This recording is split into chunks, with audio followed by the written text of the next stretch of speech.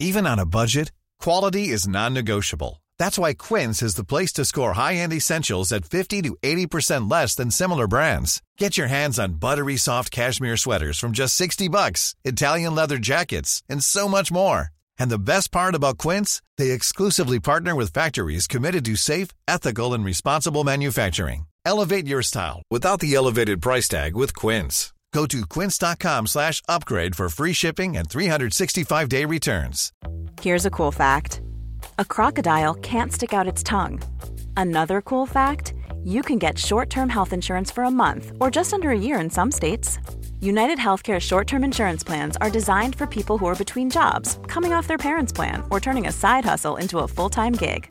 Underwritten by Golden Rule Insurance Company, they offer flexible, budget-friendly coverage with access to a nationwide network of doctors and hospitals. Get more cool facts about United Healthcare short-term plans at uh1.com.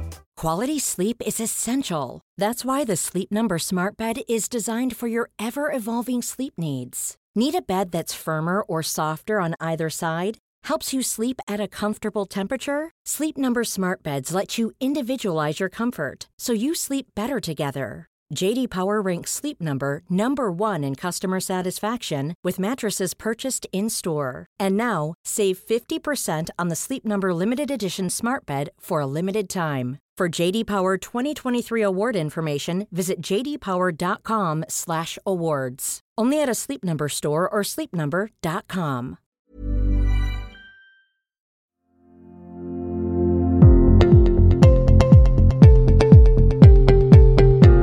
Hello, and welcome to the Pre-Hospital podcast.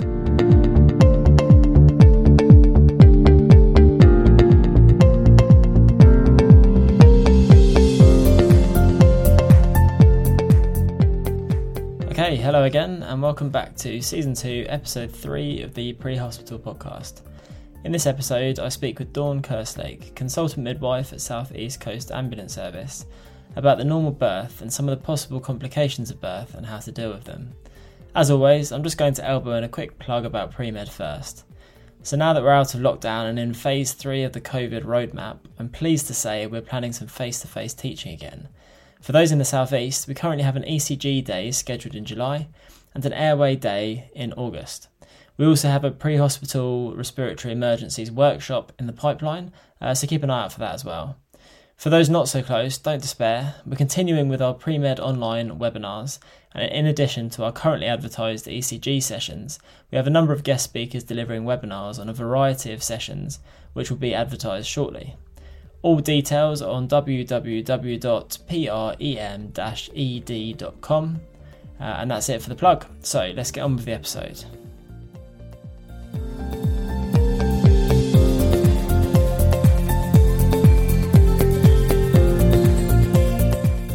Okay, welcome back everyone. Thanks for joining us again. We're on Season 2 and Episode 3 of the Pre-Hospital podcast, and today I'm speaking again to Dawn Kerslake. Hi Dawn. Hi Silas, how are you? I'm very good, thanks. How are you? All good, thanks. All good. Thanks for joining us. I think most people probably would have heard our first discussion, about 8 or 9 months ago now in Series 1. But for those that haven't, would you mind just giving us a bit of an introduction about yourself, your role and what you do kind of day to day, please? Of course I can, yes. So I am a South East Coast Ambulance Service consultant midwife, and I've been with South East Coast now for, it's coming up for 2.5 years. That's gone very, very quickly. Prior to that, I don't want to say how long I've been qualified, but it's nearly 30 years. We'll leave it there. Started my life as a nurse, did ED nursing for a while, and then flipped over to midwifery. And I think I've done most things within midwifery. I won't bore all of our listeners to my CV, but my previous job before I came to CCAM was labour ward matron in a really busy acute trust. Nice. So we won't say long CV, a broad CV. With a lot of experience and culminating in this kind of consultant post. So what, as a consultant midwife, what is your kind of day-to-day work? Do you do much clinical work, or is it all kind of management guideline stuff? Complete mixture. And it's quite difficult because normally when you're in a hospital, you've got a team of people. So you've got a risk team. So if something comes up that's a near miss, or you've got some concerns, you can pass it on to your risk team and just have oversight. As the only one in the service, you kind of need to be all things to all men, I guess. So training is a massive part, and certainly in the first year to 18 months, training has been the biggest focus, because quite a lot of our colleagues hadn't had a lot of maternity training for quite some time, actually, and I think some even alluded to the fact they hadn't had any for 30 years. So very quickly I sort of realised that needed to be my focus initially. And we're just coming out the other side of key skills, which thankfully for the last year I've been very fortunate to have half a day key skills. So nice. We obviously then went into the pandemic and lockdown, so I had to make videos, but it's still, so far, touch wood, I've managed to attend every single one since March last year, and give an hour of FAQs at the end of the videos that I've made. So I'm hoping staff have found it useful. The feedback's been positive. And now we need to look at how we can develop the service further. So Datex, liaising with the LMSs locally and the individual acute trusts, acting as a conduit between CCAM and the acute trusts for all things, and a lot of training and a lot of development of guidelines, and we're currently reviewing all of the maternity JR Calc collectively as a maternity group, and that's a nationwide maternity group. So hopefully we'll be able to make some really good changes and some inroads in the JR Calc guidance. So busy role day to day then, and on top of that you have people like myself calling up with our individual maternity emergencies. Yeah, but that's my own fault, isn't it? Because when I started, I got the CCPs to train up first as a cohort of champions, as you've now all become. And so I was very generous with giving out my phone number. But that's fine, actually, because you are the go-to for the rest of the clinicians in the organisation. So it's only right, isn't it, that you have somebody that you can call if you don't know the answer, albeit most of you do know the answers now because you've had it drummed into you. But it's only right to have somebody to call. Yeah, and it's a really useful thing, and we've obviously spoken before, which may come up in our discussion. But yeah, so thanks for the introduction. I think, as we've discussed today, we're going to talk through a couple of different subjects, broadly around the kind of standard maternity emergencies, or, not standard because they're fairly rare, but the kind of standard package that people should be expected to understand from JR Calc, is probably fair to say. Yep, that's fine. I mean, standard would be the normal birth, and we will talk about that perhaps a little bit longer. Yeah, so that's a good place to start, isn't it? Should we have a bit of discussion about what is a normal delivery? Because we discussed it before, but again, it was a few months ago, and it's, like you say, it's statistically the most likely thing to happen by far, and it's useful, I think, to understand what's normal, to recognise what is abnormal. So you're happy to just go over the normal delivery, and we'll have a bit of a discussion around there, and then see how we go from there. Yeah, absolutely. So the normal birth is, as you say, the thing that we go to most. And I think it's still the thing that everybody fears the most. When I rock up to do any training anywhere, people are always delighted to see me. And I always think that's lovely. But actually, it's not me they want, it's my knowledge. Because everybody seems to be really fearful of maternity. And I do understand why. I completely understand why. And I think we talked in the previous episode as to why that was. And we have to watch things unfold and evolve, and we're not used to that. We're used to getting there after it's all happened. So it makes perfect sense. And I tell you what else I observe quite a lot, which I find really entertaining, is that when somebody goes into a woman who is about to birth her baby, as sometimes happens because women don't quite get to the hospital in time, or they get caught a bit short because ultimately baby number one takes anything from 12 to 18 hours classically, and then baby number two is always the quickest, shoots out like a rocket. So it's not a surprise that we often get called to women that are somewhat unprepared for what's about to ensue. So when we rock up to these women, I spend my life saying to crews, when you get there, there's only a couple of things you need to know: her name and if she's got any complications during the pregnancy. And that's kind of it. They're the two questions you need to ask when you first arrive, because if she's pushing, then you're not going anywhere, you're staying, and she's not really in any place to have a good discussion with you right now because she's trying to birth a baby. Yeah. And the thing that we all do, and it is quite hilarious to watch, is we ignore what's now been commonly classed as the pointy end, the vagina. No one likes to say that word, so I'll say it. So everybody ignores that. and everybody just carries on talking to mum almost inanely about stuff that's almost irrelevant. Yeah, just to make themselves feel more comfortable. Exactly. A problem ignored is a problem gone away. And it's like, no, it's not going to go away. It's still going to come out. I'm really sorry, guys. But just put your gloves on, introduce yourself, and say, let's find a comfortable position for you because I think the baby's about to come. And then you need to really gently suggest that you should take her clothing off from the waist down. Now, our crews really struggle with that as well. And there have been some hilarious suggestions at what people might say.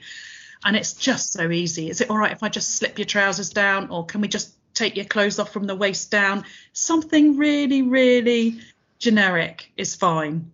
But we all avoid it, don't we? Yeah, I wonder if the reason for that avoiding it is because in your head, there's some part of you that still thinks you might be able to get to hospital. Whereas I kind of think, if you commit to a pathway of, not treatment, it's not treatment, is it? But, you commit to a kind of pathway of care. Once you do that, it's kind of easier to say, right, you need to take your clothes off because we're going to deliver a baby. But I wonder if the hesitancy of some people is there because they haven't yet convinced themselves that they're going to deliver the baby in the house. And I certainly I found, we go to quite a lot of cases where they've been categorised as imminent delivery, and then it's not quite so clear when you arrive. And so you're often in the situation of making a decision of whether we're going to hospital or staying to try and deliver the baby. And I think that's where the binary decision needs to be made. And I think that's a useful thing to understand. So what are the kind of tips and ways to recognise that this person's imminently going to deliver, or there might be a few more hours and they're not that far on in their first stage of labour? So those of our colleagues that have been to my key skills, or probably actually more likely my face-to-face training, will tell you that I make the noises. So basically, you don't feel like you have to. I'm not going to. Ears are what you need, because you need to be able to listen to the woman, and you need to hear if she's contracting or if she's pushing, and they're really different noises.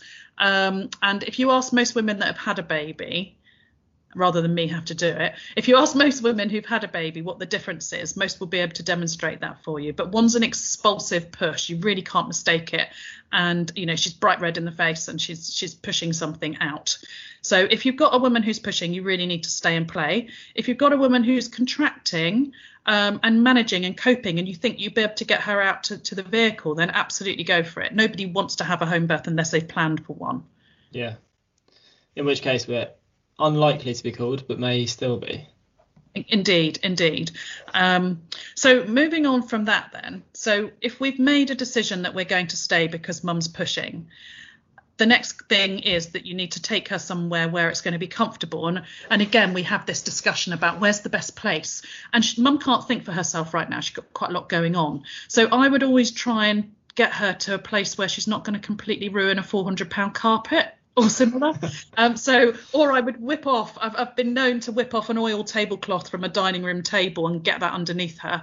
Or, if she's got a toddler, she's going to have a party tablecloth in a kitchen cupboard somewhere. Get Bob the Builder tablecloth out. Anything you can lay your hands on that you can get underneath her, because, I know it's not a priority, but it kind of is, because £400 or £500 after you've just had a baby to recarpet your house is not easy.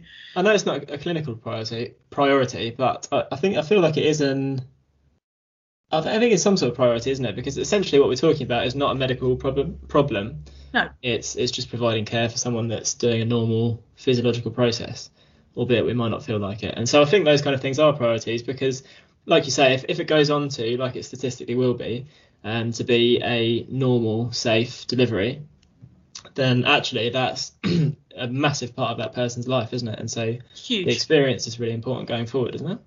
Definitely. I mean, I always say to people, never lose sight of what an honour and a privilege it is to be part of this. This is a big deal. This is like your wedding day. Some will say it's better, some will say it's the same, some will say it's worse. But it is up there, isn't it, with one of those momentous days in your life. So it is an absolute priority that we try and make it the best possible experience it can be for that couple. And obviously the actual birth itself is somewhat harrowing for all.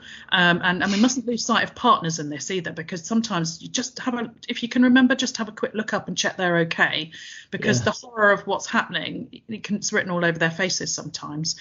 And they often cop the brunt of it as well, don't they? Partners will often be sworn at, punched. I mean, I had a woman who had tried to take a bite out of her partner's arm, and I had to stop her. I was like, no, get off, do not bite. It's like talking to a 3-year-old. Do not bite. We do not bite in this room. So yeah, you do need to keep a lookout for them as well and check they're okay. And we also forget, don't we, as pre-hospital clinicians, that not everybody's comfortable with blood. Yeah. And so having a baby sometimes can be quite a messy affair. And so trying to just gauge that and say to somebody, or maybe, do you want to just go up the head end and stay up there? That's absolutely fine. And if you can think to throw a towel over mum's legs, all these things are really, they're not things that are at the forefront of our mind, perhaps, when we're going in to help a woman birth her baby, because ultimately it's not something green folk do very often, and we've got other things in our head. But if there's enough of us, one person needs to look after the partner, really. Yeah, and if the partner is pale and sweaty, maybe don't ask them to cut the cord. Absolutely not. No, maybe ask from afar and say, had this been something you wanted to do? No problem. If not, give them an out. So that they can say, oh, no, it wasn't meant to be like this. That's fine. Thank you. Go ahead. You're the expert. And that's fine. So, yes. So we've got to the stage then. Let's move on and just discuss that the baby's now coming out. Now, I've seen so many colleagues carry on talking to mum's face, even though there's a head coming out. And you're like, OK, stop talking to her. She don't want to talk to you right now. Put your hand on the head just to gently support it as the head's coming out. Now, sometimes some people will say you don't need to do that. I've always been a firm believer that actually it prevents perineal trauma, and there is now some evidence for that. And just gentle support. I'm not suggesting you hold it so that it can't come out, but just gentle support on the head to allow the perineum to stretch rather than that head hit the perineum and shoot out like a rocket. Because I've also been taught when I think at university, or when I was less experienced anyway, I was taught to hands off, let the baby deliver, and it never kind of sat. I've not delivered that many, but it never really sat comfortably. It just didn't feel quite right. You almost your gut instinct is to, like you say, just provide a bit of support, just because there's the head kind of hanging around. So it seems the logical thing to do. Yeah, it does. And I've lived through, I was trained to do hands-on. Then I lived through a period of years where everybody was told to be hands-off. I have to admit, I never was. I didn't subscribe to it. I didn't believe in it. I carried on being hands-on. And now we're back to doing hands-on again. So I personally, if you ask a woman the things that they're most fearful of when they're giving birth, they will say two things. They will say, I'm scared that I'm going to tear very badly or tear at all. And I'm scared that I'm going to have my bowels opened when I'm delivering. They're the two things that are really at the forefront of women's minds. The having the bowels opened is embarrassment generally, and they don't want their partner to see that, which is understandable. And tearing speaks for itself, really, doesn't it? So there's no harm in it. You're not touching mum. You're touching the baby's head. And you're just allowing that head just to come out nice and slowly and support its delivery. I guess the concern is around, touching the umbilical cord and stimulating and causing problems in terms of the physiology of birth and breathing and oxygenation. So the cord's nowhere at this point. So you shouldn't have an issue with that. It's literally just the top of the baby's head. So that shouldn't be an issue. Anything that you do as the head's coming out is absolutely fine. Just give it a little bit of gentle support with your fingers. 4 fingers is all you need, and then and allow it to come out slowly. And then as I always say, babies generally come out looking down towards the rectum. So that's why if mum has had her bowels opened, it's nice just to have, if you've got a sanitary towel in your pack or a little pad, just to wipe away baby's face or the mum's rectum as the baby's being born, or anus. I guess we should use the correct terminology. I hate using that word, but I will. And I always say bottom. I'll never say bum. I have a real issue with it. I hear people say push into your bum, and it's the most undignified thing, having a baby. Oh, yeah, it doesn't sound too professional. Yeah, professionalise it. Say bottom. I don't want you to say push into your bum. Push into your bottom is perfectly fine. So just give the baby a little wipe around, and then we're going to wait. Because that contraction will go away. And generally speaking, the head comes with one contraction. And then we wait a couple of minutes for the next contraction to come, which seems like forever. Just lots of positive assurance to mum, tell her well done, she's done the worst bit, the head's out, that's fantastic, and with the next contraction I'm going to get you to give me another big push into your bottom and it'll all be over. And I always put that line in, it'll all be over, because then she knows she's got one more push to do. Well, possibly two. But generally speaking, the baby then comes. And at that point, you might want to, if you haven't already, and let's imagine we've walked in at the point of head being born, I would probably say to mum at that point, are you happy that I deliver baby straight onto your tum? Because that's the quickest, easiest place for us to give baby.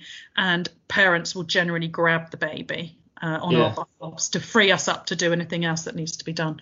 And if she's on all fours, you can post it through the legs for mum to receive the other side, just mindful of the cord length, because they're all different, and you don't want mum to pull a baby through and then snap a cord. That's not ideal. So just gently post the baby through the legs. And so to recap that bit, so there's a couple of pushes, or you kind of get the urge to push in early labour, which you should recognise as something that could potentially be conveyed to hospital, because generally they're not too shouty, fairly rational, and generally don't appear to be imminently having a baby. It's difficult to kind of nail down the points, isn't it? And then as they start to engage, like you say, different kind of shouting, very loud, probably less rational in their conversation, and less up for having a chat with you. And look kind of imminently like they're about to push a baby out, essentially. Yeah. Distressed, I think, is the word. And distressed, and fine. Don't ever try and reason with a woman that's having a baby. It's not to be recommended. and then when it comes to actually delivering, so kind of one push head, 1 to 2 pushes body in the normal delivery, and then onto mum's abdomen, tummy. Correct. Yeah, absolutely. And then hopefully baby will cry as soon as it's born, coming out that cold air, and they're freezing cold. It's like getting out the shower and not being offered a towel, isn't it? They're freezing cold and soaking wet, so that normally gets them to scream. But if they're not, grab the towel from your pack. Now, we should have 2 towels in every pack. I hope any listeners go away and check your maternity packs. Certainly CCAM, we have one for drying and then a lovely fluffy hooded one for wrapping baby thereafter. So the disposable towel, dry your baby really thoroughly. So this is a really important part. Okay, so the baby cannot maintain its own temperature. And for every degree below 36.5 that their temperature drops, their mortality increases by 28%. So let's just think about that for a minute. That's for a term healthy baby. So if it's a preterm baby, it can be their mortality can increase by as much as 80%. So really important that we dry our baby at birth. Spend time doing that. The other thing to say is that a cold baby you'll struggle to resuscitate. So all the more reason to make sure your baby is dry and it's warm.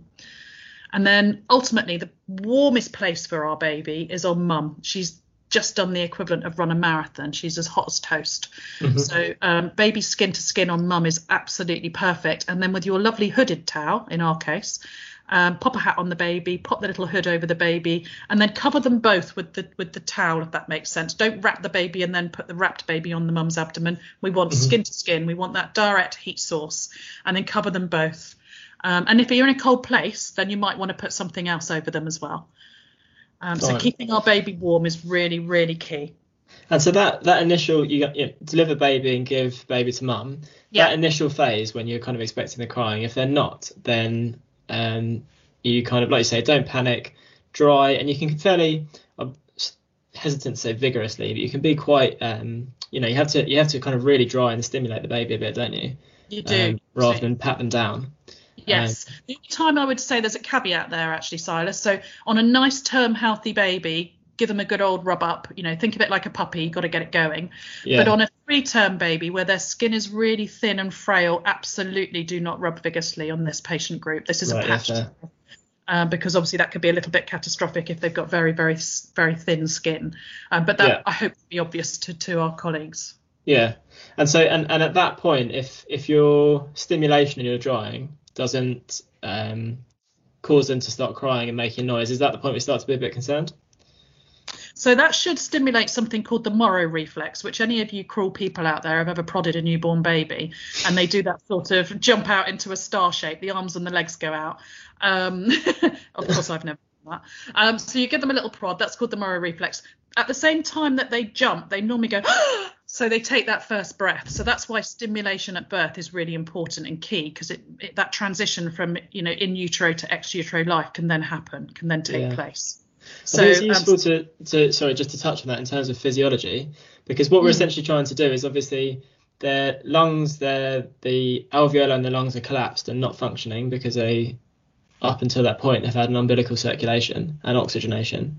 And so, because it leads into the newborn resuscitation thing, doesn't it? Where essentially you're trying to get that big negative pressure in their chest to unstick their alveoli and expand them to make it easier for them to then use their respiratory system to breathe.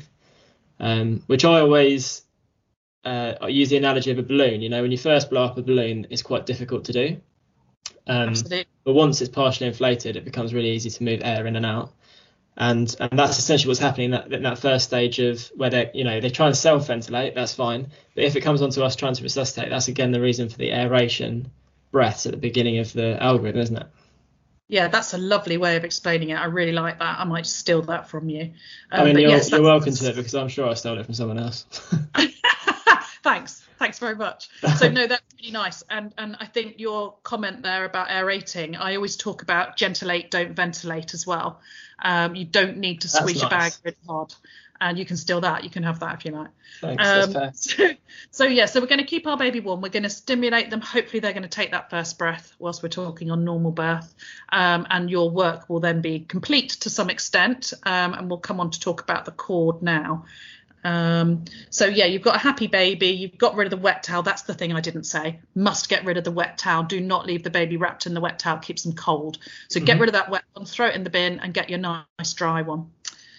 So let's imagine in this scenario then, Silas, if you will, that our baby's happy, it's come out, it's screaming, and parents are cooing over what they've got. I don't generally tell people what sex their baby is. I normally hold it up and let them discover for themselves, unless they specifically say, oh, no, you tell us. It's kind of their moment, isn't it?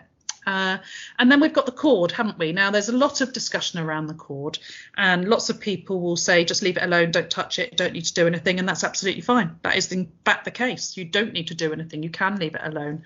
But the optimum time for the benefit to the baby in terms of delayed cord clamping is 60 seconds.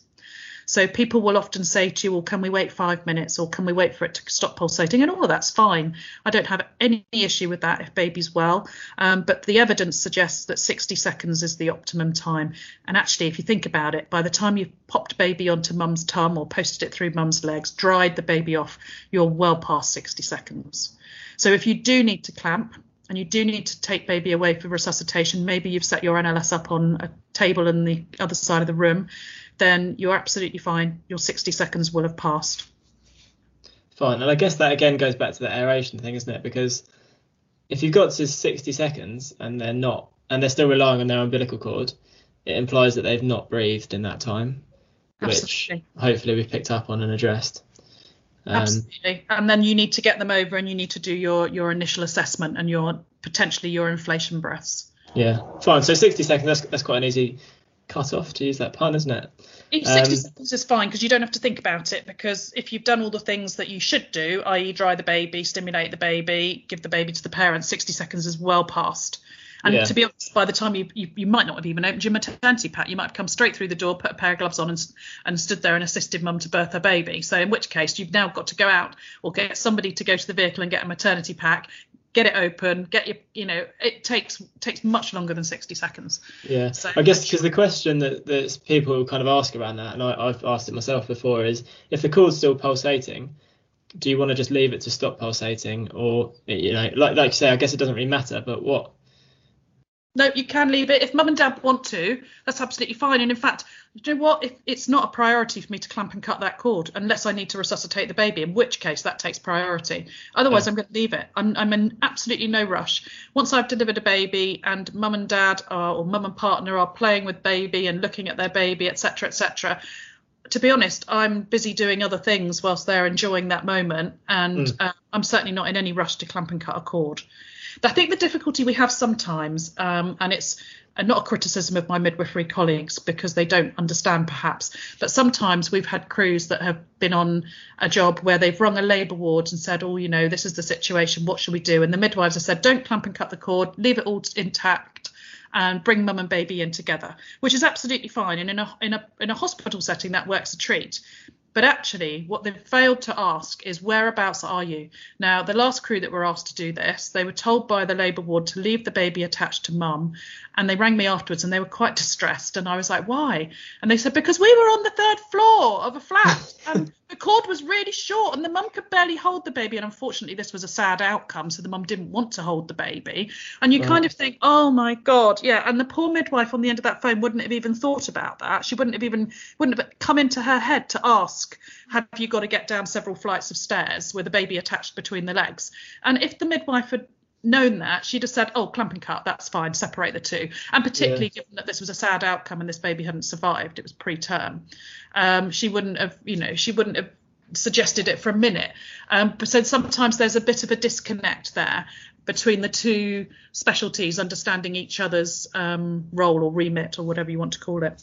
Yeah, fair. I guess the other question around clamp and cutting is around those babies that we do have to provide some level of resuscitation to. And I think there's a hesitancy there to think, right, this baby's not breathing properly, but I know that they've got arterial blood flowing through their umbilical cord. Yeah. It doesn't, if you kind of feel like I don't really want to stop that. Yeah. Because it feels like it's exacerbating the problem that you have. Yeah, no, I hear that. Some people will resuscitate between mum's legs, and that's absolutely fine. If you are happy to do that and you're in a place where that works, go for it. Absolutely go for it.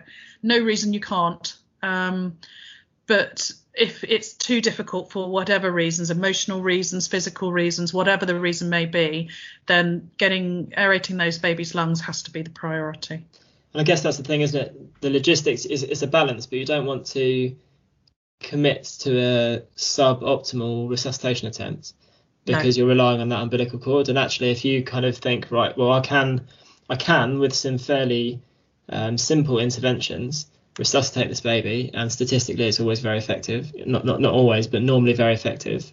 And those first few steps of the algorithm, you kind of think, I will cut and clamp that to optimize the environment for resuscitation, and then by providing that really effectively, then my chance of the resuscitation being effective is higher anyway. Absolutely. I guess it's the kind of mindset to be in, isn't it? It's a very, very small percentage of babies that need chest compressions. It's something like 5%. Don't quote me on that. But I've heard the same thing. 95-ish percent effectiveness. Yeah. So the less we interfere, the better, and let nature take its course. But so that's normal birth, and really normal birth is quite fine once we get our heads around the fact that we don't go in and talk to the mum's face straight away forever and a day. We get on with what needs to be done, and we make that mother feel safe, and we make her feel like we absolutely know what we're doing and we're trained to do so. I always say that my ambulance crew colleagues are the only other profession that deliver babies other than midwives. We're all in a really privileged position. So it's a lovely thing to be part of. And of course, it's really important that you always suggest that your name is used for the child if it's the right sex. So obviously, really important. I haven't had a Dawn. I don't know if you've had a Silas. I've had a middle name. No. I mean, I don't blame them. It's an awful name, but. Well, Silas, that's really. No, my name, not your name. When you say it's an enjoyable thing to be part of, I have to pull you up on that. I'd say it's type 2 fun. As in it's enjoyable to have been part of, but probably not at the time when you're a stressed ambulance person wishing you're in hospital. But that's just my perspective, I suppose. No, I agree. And I still say to people now, it's very different looking after a woman and a partner in hospital than it is pre-hospitally. And even now, if I go to a maternity job with somebody, I get anxious too, because there's so many things that can happen, and we are not in the best place to manage them pre-hospitally. Yeah. And so it is really daunting. And particularly, I find in this role, people look to me to have the answers, and I haven't always got them. Yeah. But like we say, normally successful. I think absolutely. The next few questions are around those ones that are unfortunately have those complications. Yeah. And if you're all right to talk about those, I think the first one that immediately comes to mind is this presentation of shoulder dystocia. Yeah. Because that's something, as these emergencies go, that's one that I took a bit of time to get my head around in terms of recognising that occurring. Because, you know, they still deliver head first. And the head might deliver or should deliver as per a normal physiological birth. And so how do you recognise that the patient has a shoulder dystocia? Shoulder dystocia. So yeah, this is one of those ones that people worry about, and they say to me, when should I diagnose it, as you've just said? So basically, as the head's been born, as we said with normal birth, we then wait for the next contraction, and then with the next contraction, the rest of the baby should come. Now, you should see with the first push, we generally have 3 pushes with each contraction. With the first push of the next contraction, you should start to see one of the shoulders emerge. You should start to see progress. Something should be coming out. So if it's not, and she's giving an almighty gusty push and nothing's happening, at that point, immediately you diagnose shoulder dystocia. You don't wait. So people are often surprised by that. They're like, oh my goodness, so soon. Wouldn't you just let her give another push? No, you wouldn't. What are you waiting for? It should be coming out. So at that point, I'm already getting her legs into what we call the McRoberts position. Because actually it's non-invasive, and we know that 70% of babies, depending on what literature you read, 70%-ish of babies will come out with McRoberts alone.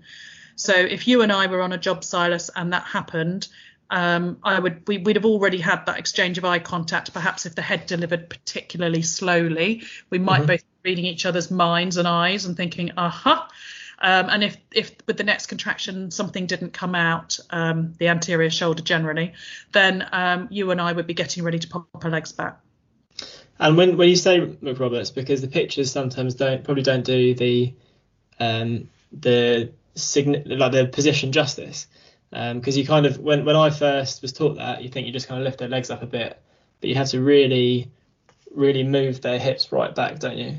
You do. Yeah, it's not comfortable, and most women will go, oh God, ouch. So yeah, you're trying to get her thighs onto her chest, albeit they're going to abduct because she's got a large pregnant abdomen. Yes, you kind of need 2 people to push them quite hard back, which is blooming miserable for the poor woman. So there's a lot of apologising as well. But most women get it. Most women understand the urgency. They can sort of feel it in your behaviour. Although you have all taught me to be the masters of calm. But anyway, aside from that, so they normally pick up on the fact that you are, you're slightly perturbed by the situation right now. And so they're very, very compliant usually. Whatever you ask them to do, they will do it. And I've seen women with a baby's head out between their legs do some miraculous things, get into all sorts of positions because they completely get it.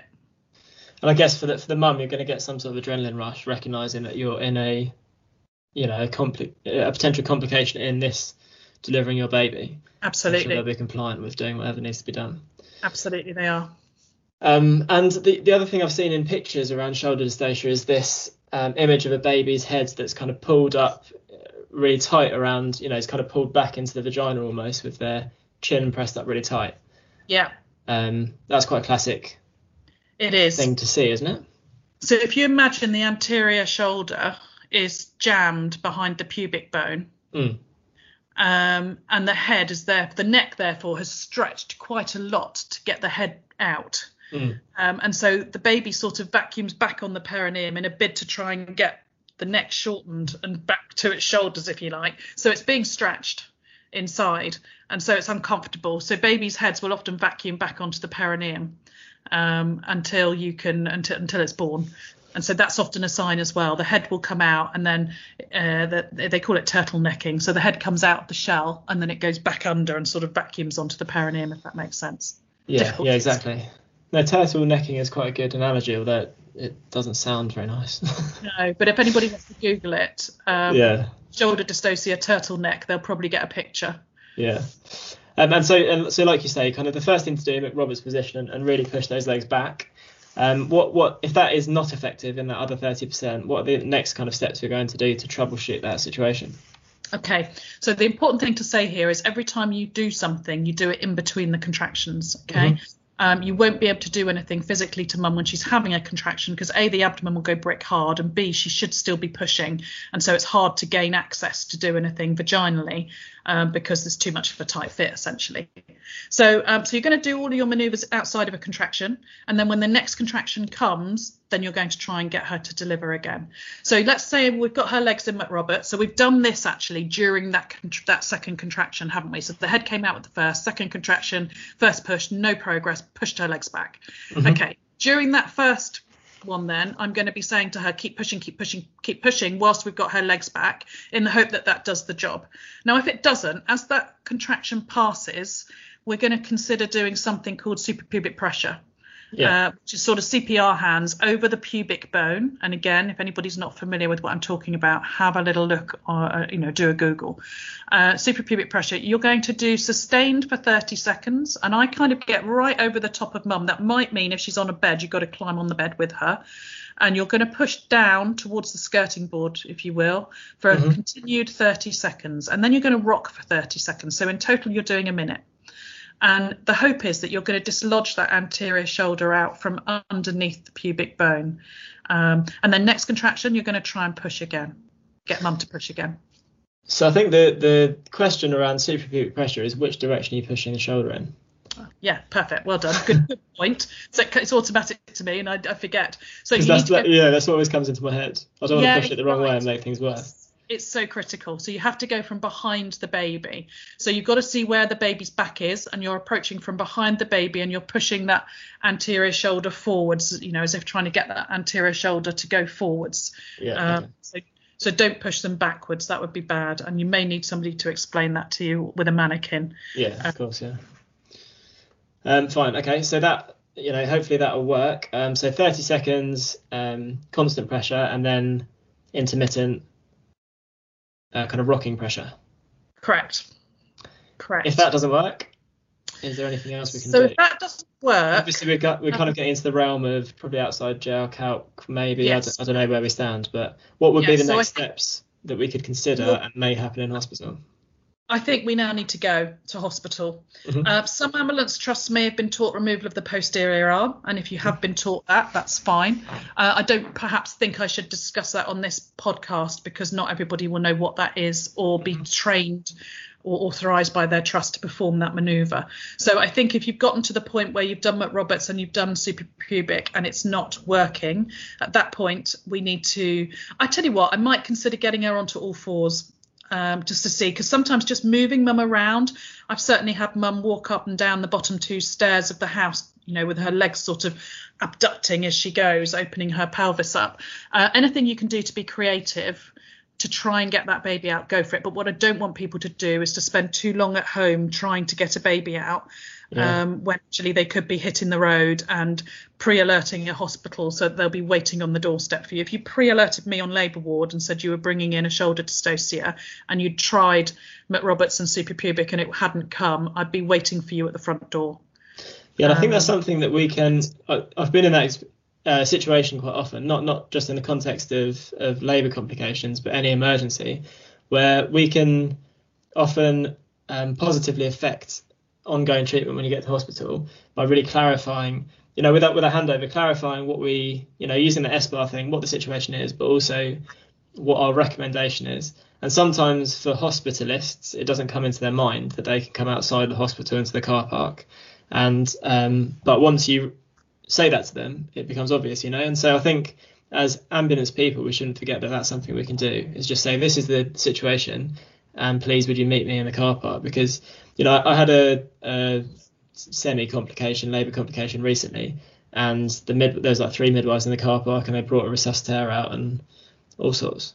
And it can really, really change, that 5-10 minutes it takes to run down the corridor and try and find where you're going and get lost and stuff. It can make a difference, can't it? That really makes a difference. And when I speak to some of our crews, when I first started, I remember so vividly suggesting that every woman should go to maternity. I felt very passionate about it. And then I remember, I think it was one of our CCP colleagues, actually, Silas, who said to me, yeah, well, that's all well and good, but I work at Brighton. So have you ever been to Brighton? You've got to walk past ED, you've got to go down a really long corridor, and then you've got to go up to the 13th floor in a lift. And sometimes if the wind's blowing in the wrong direction, the lift doesn't work. And so it went on. And as I was listening to him replay this drama, I was thinking, oh my God, it had never occurred to me, that would be an issue. So it's a very different way of thinking and working, isn't it, pre-hospital care? And I know, because I've been this person, that our midwifery colleagues in hospitals don't always perhaps completely appreciate what you're up against. Yeah. So and I think the other it's thing with that first. as well, and it goes into what you were saying, but not often, but some hospitals will have their entrance to maternities in different places at A&E car park.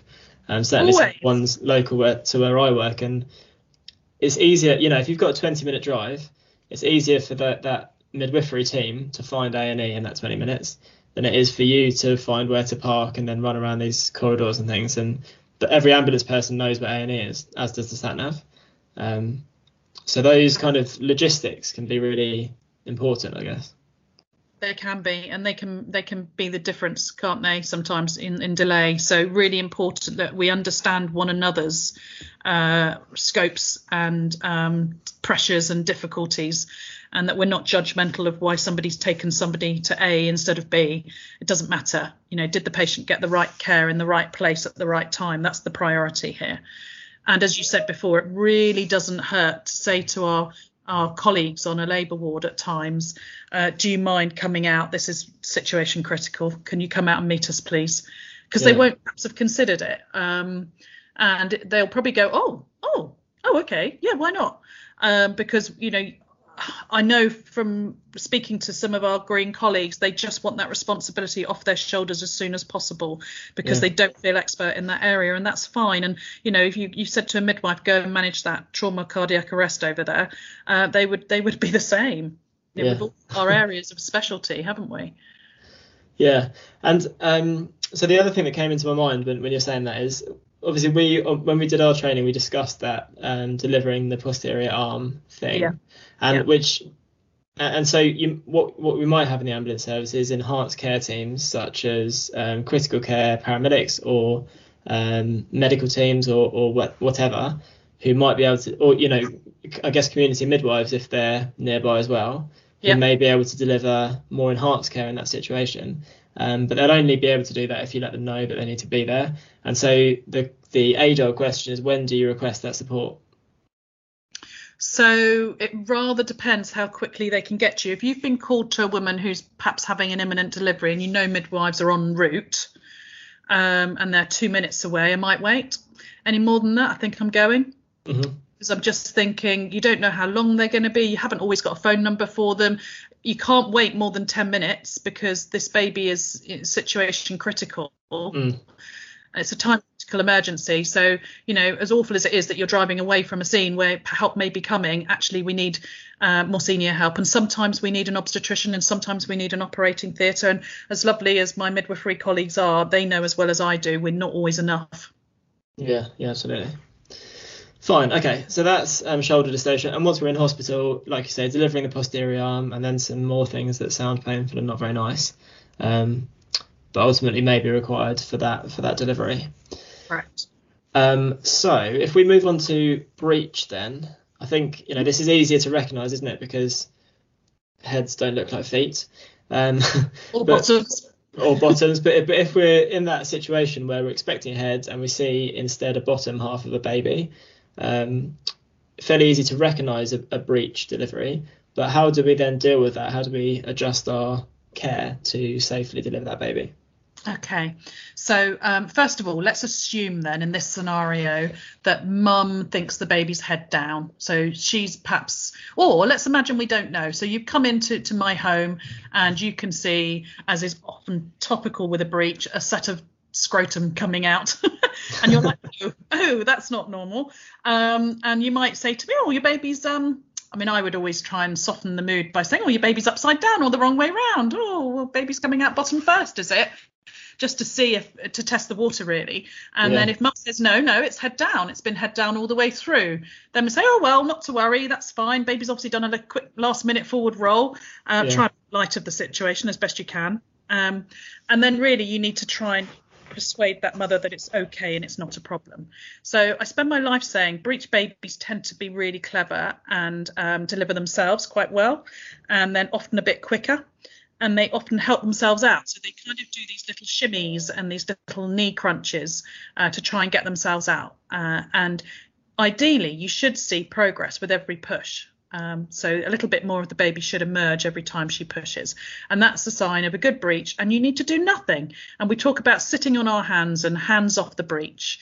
So if you see a breech baby coming and all is well in the world, do nothing at all. Just observe, encourage, and allow mum to continue to push as she needs to. And follow her body. Whatever her body tells her to do, go with it. Mm-hmm. So that's breech if it's all normal.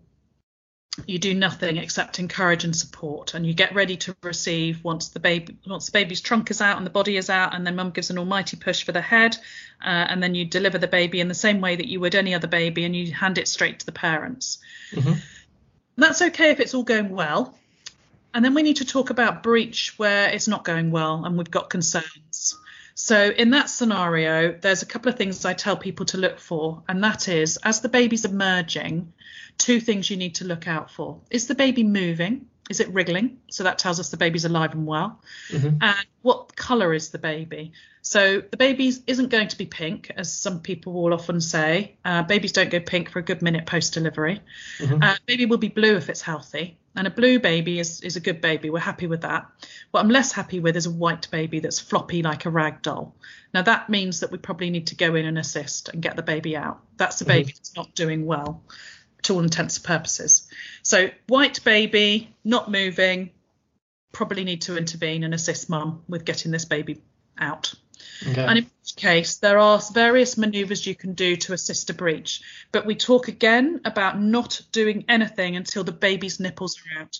And the reason for that is simple, that if you start to fiddle with a baby whilst it's coming out and it's in the breech position, remember we talked earlier on about the Moro reflex and how you can stimulate the baby's arms and legs to go out.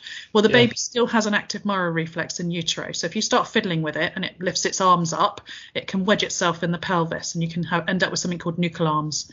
And we don't want that. So we wait until we can visualize the baby's nipples, and then we know that the arms are very far down in the birth canal.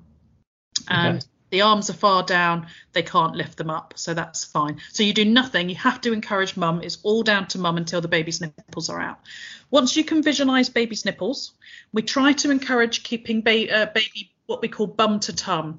And bum to tum is the only time you're allowed to say bum, by the way. I was going to pull you up on that. But... I thought you might. Baby's bum to mum's tum. Just because it rhymes, bottom to tum, not the same. So, so we're going to flick out the little legs. And there is only one way you can bend a knee. You can't bend it the wrong way. So you're going to put your finger and your thumb underneath the knee, and you're going to just lift out those little legs. And once the legs are out, sometimes you will find that mum can do it after that. And you need do no more. But I'm still wanting to see progress with every single contraction if I'm concerned about the baby. Yeah. So let's imagine now that we can see the scapula, the shoulder blades, and I'm still worried about this baby. I'm now going to hold the baby at the pelvis, on the hips, on the bony parts, okay? Really important you hold the baby on the bony parts and not the soft abdomen where you can cause internal damage to the tissues. Hold the bony parts of the pelvis, and you're going to rotate the baby a half turn and flick out one arm and flick it down. And then you're going to rotate baby the other half turn and flick the other arm down. Yeah. And then you're going to leave the baby to hang, which is really bizarre, and people often get a little bit anxious about it, understandably, because it looks a little barbaric. So as the baby is hanging there, you're encouraging it to flex its head and put its chin on its chest. And that gives a smaller diameter of the head to fit through the pelvis as it's coming out. Whereas if the head is up and tipped backwards, then it's a wider diameter to deliver. So you're going to leave the baby to hang. You're going to have to tell everybody else in the room, partner, etc., that this is normal, and explain why you're doing it. And then you're going to get mum to give a massive push with the head. And again, if that doesn't happen, you're going to go in for what we call the aftercoming head, which is 2 fingers on the cheekbones. So you have to go in vaginally. So you go in posteriorly, and you put 2 fingers on the baby's cheekbones, and you put the other 2 fingers. Again, you're going internally at the top, and you're putting 2 fingers at the back of the baby's head, and you're trying to push that head forwards. And as the mum pushes, you're going to push that baby into a flex position and deliver. Quite hard to describe on a podcast. So, and hopefully people will have been taught this, otherwise they won't be doing it, obviously. But also you can obviously see videos of people demonstrating that. But it's essentially 2 hands, your underneath hand on the cheekbones to flex the chin into the chest. and the other hand on the back of their occiput to provide kind of counter pressure. You've got it. The best thing to look up, if you're going to look up breech delivery, do PROMPT, which is PROMPT, prompt breech delivery, because some of the breech deliveries from Japan and China and other places are quite a difficult watch.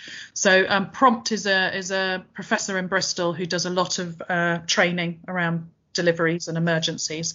So I would definitely recommend watching that video. Cool. I can set that in the notes as well for people to see. Yeah, brilliant. I can send you a link. Cool. All right. And so and with these deliveries, so that's kind of delivery of breech. And so having discussed breech and shoulder dystocia, are these babies that have been through this kind of stressful delivery more likely to have subsequent need for resuscitation? And how do you recognise that? Yeah, they are. So because of the traumatic way in which they've been delivered, and they may have suffered some degree of hypoxia whilst they've been trapped in the birth canal for a bit longer than one might like, they may need a bit of ventilatory support when they're born. Hopefully it won't move on to chest compressions. Hopefully these babies will get going with good 5 inflation breaths. But yes, there's always a possibility that you'll need to go a bit further down the algorithm, the resuscitation algorithm. But yes, I always say to parents in these difficulties or difficult deliveries, we're expecting the baby to perhaps not cry straight away and maybe not breathe, but that's okay. We're ready for it. And, we know what to do to try and make it all get, come together, so to speak. Yeah. And so these are the situations where you've kind of got a low threshold for cut and clamp the cord and onto your hopefully pre-set up resuscitation area to deliver those aeration breaths. If you and I were on either of these two emergencies, Silas, and we had another crew with us, I'd be asking them to set that up whilst we were trying to support delivery. Or you might find I go and set that up and leave you to Yeah, or that probably. I'll be going to just get yourself back here. I'll be like, I'll just get you started. I'll pass you things from the top end. You could be my bestie. Fine. Okay, cool. Thanks for going over that. I think that's a useful description and a reminder for people.